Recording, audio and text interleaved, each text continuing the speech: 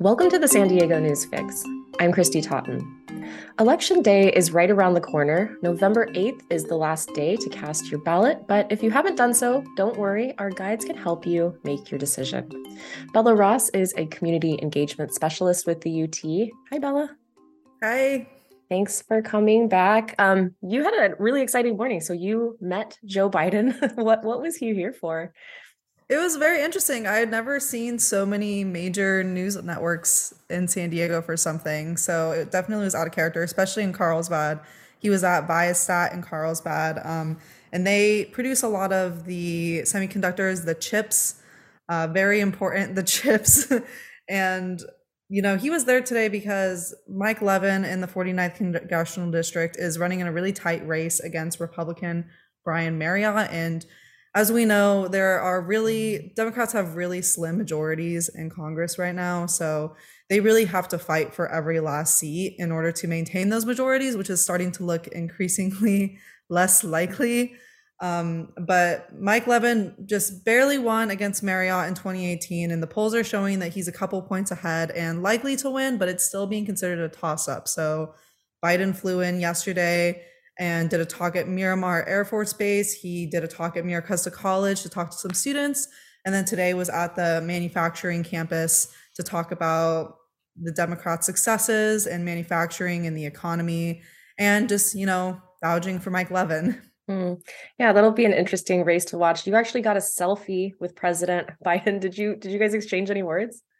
I really just wanted a selfie. I didn't feel like I had anything to say to him. Like, he's the president. I had a question prepared in case there was like an opportunity, but then I realized that I wasn't even supposed to be there as press. So I was like, I'm not going to push it. We exchanged names. I got a picture, and then he seemed a little bit impatient when I kept taking pictures. So I walked away. That's amazing. Okay, well, let's talk about our election guides. As our social media specialist, you've created a lot of guides and videos on social media explaining issues to people. Tell me about them. Yeah, we have officially broken into the Reels and TikTok space. So you can find us at STUT Opinion on Instagram or San Diego Union Tribune on TikTok. And really, my primary goal, especially earlier on in the election season, was media literacy. As a member of the editorial board, I really want to help people understand what we do, why we do endorsements, because many newspapers aren't doing endorsements anymore. So, really explaining that process and just like adding more transparency to it, because one, a lot of people don't understand what endorsements are, what the purpose of them is. People don't understand what an editorial board is, and we've been interviewing all of these candidates and building this guide. So I wanted to make sure that people had a basis for understanding where that information was coming from. And now we're shifting into explaining the different propositions. I've explained some propositions. I did a reel on Biden's appearance and just like trying to break down some of these like complex topics that people are going to be voting on and making them a little bit easier to understand in an entertaining format, which is Reels. A lot of younger people especially are getting their news that way.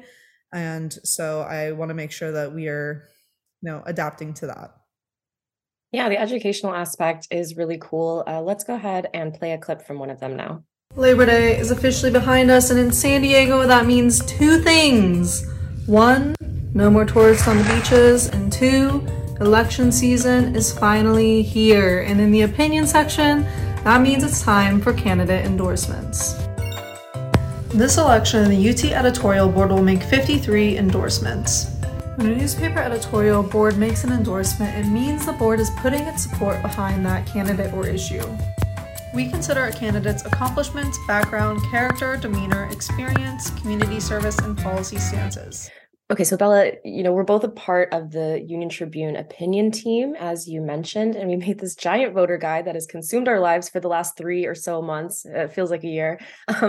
So tell the listeners what's in it. So the guide is very extensive. It has more information than you probably would ever need or want. So you'll definitely find what you need there. But the main, I think, asset of the guide is the candidate Q&As. We interviewed pretty much every candidate running in Congress for San Diego area races, local races, state races, and had them fill out these Q&As so you can really easily sort through them and like figure out where they stand on issues that are important to you.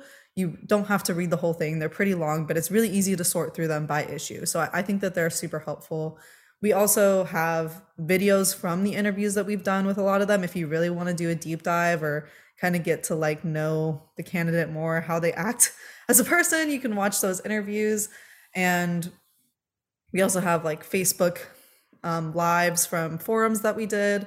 And we also have essays explaining different propositions and ballot measures. So we reached out to the campaigns that are supporting and opposing different ballot measures at the local and state levels and had them explain their stance on those. And then separately from that, we have our endorsement guide where we actually take a stance as an editorial board on all of those different issues.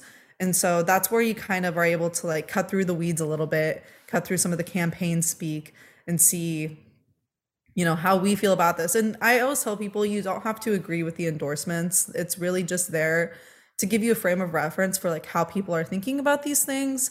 So I think they're really helpful. Most of them are pretty short, just like get a different perspective. And then maybe check out other voter guides and really just like compare information and perspectives. And I think that would give you a really balanced view of your ballot. Yeah, absolutely. We were talking about this earlier, but I mean, the voter guide, even though we're the opinion team, a lot of it doesn't have opinions. You know, the editorials, of course, do. That's where we take a stance on the candidates or the issues, but we really explain our thinking. And, you know, we endorsed Republicans, we endorsed Democrats. We're really just trying to pick the best candidate. And again, you don't have to agree, but at least you understand where we're coming from. And hopefully that helps people make their decisions. I also want to mention that the newsroom has a guide. It's featured on the homepage and it answers questions about voting, where you can vote over the weekend, how your mail ballots are counted and kept safe, and more. So Bella, basically final question for you is what are some of the big races locally? You mentioned Levin and Marriott. What are people talking about? And also what are people reading on the site? So what people are reading on the site and the races that we've identified as big races as news organizations tend to differ.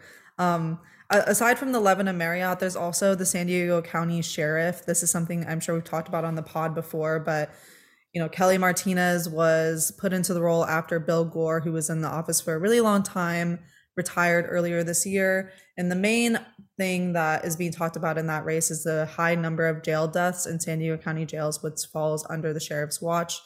And so, you know, there's either, do you want the person who's been in the role, who has the insider knowledge of these situations, or do you want the outsider who would take a different approach? And that would be John Hemmerling, the Republican in the race.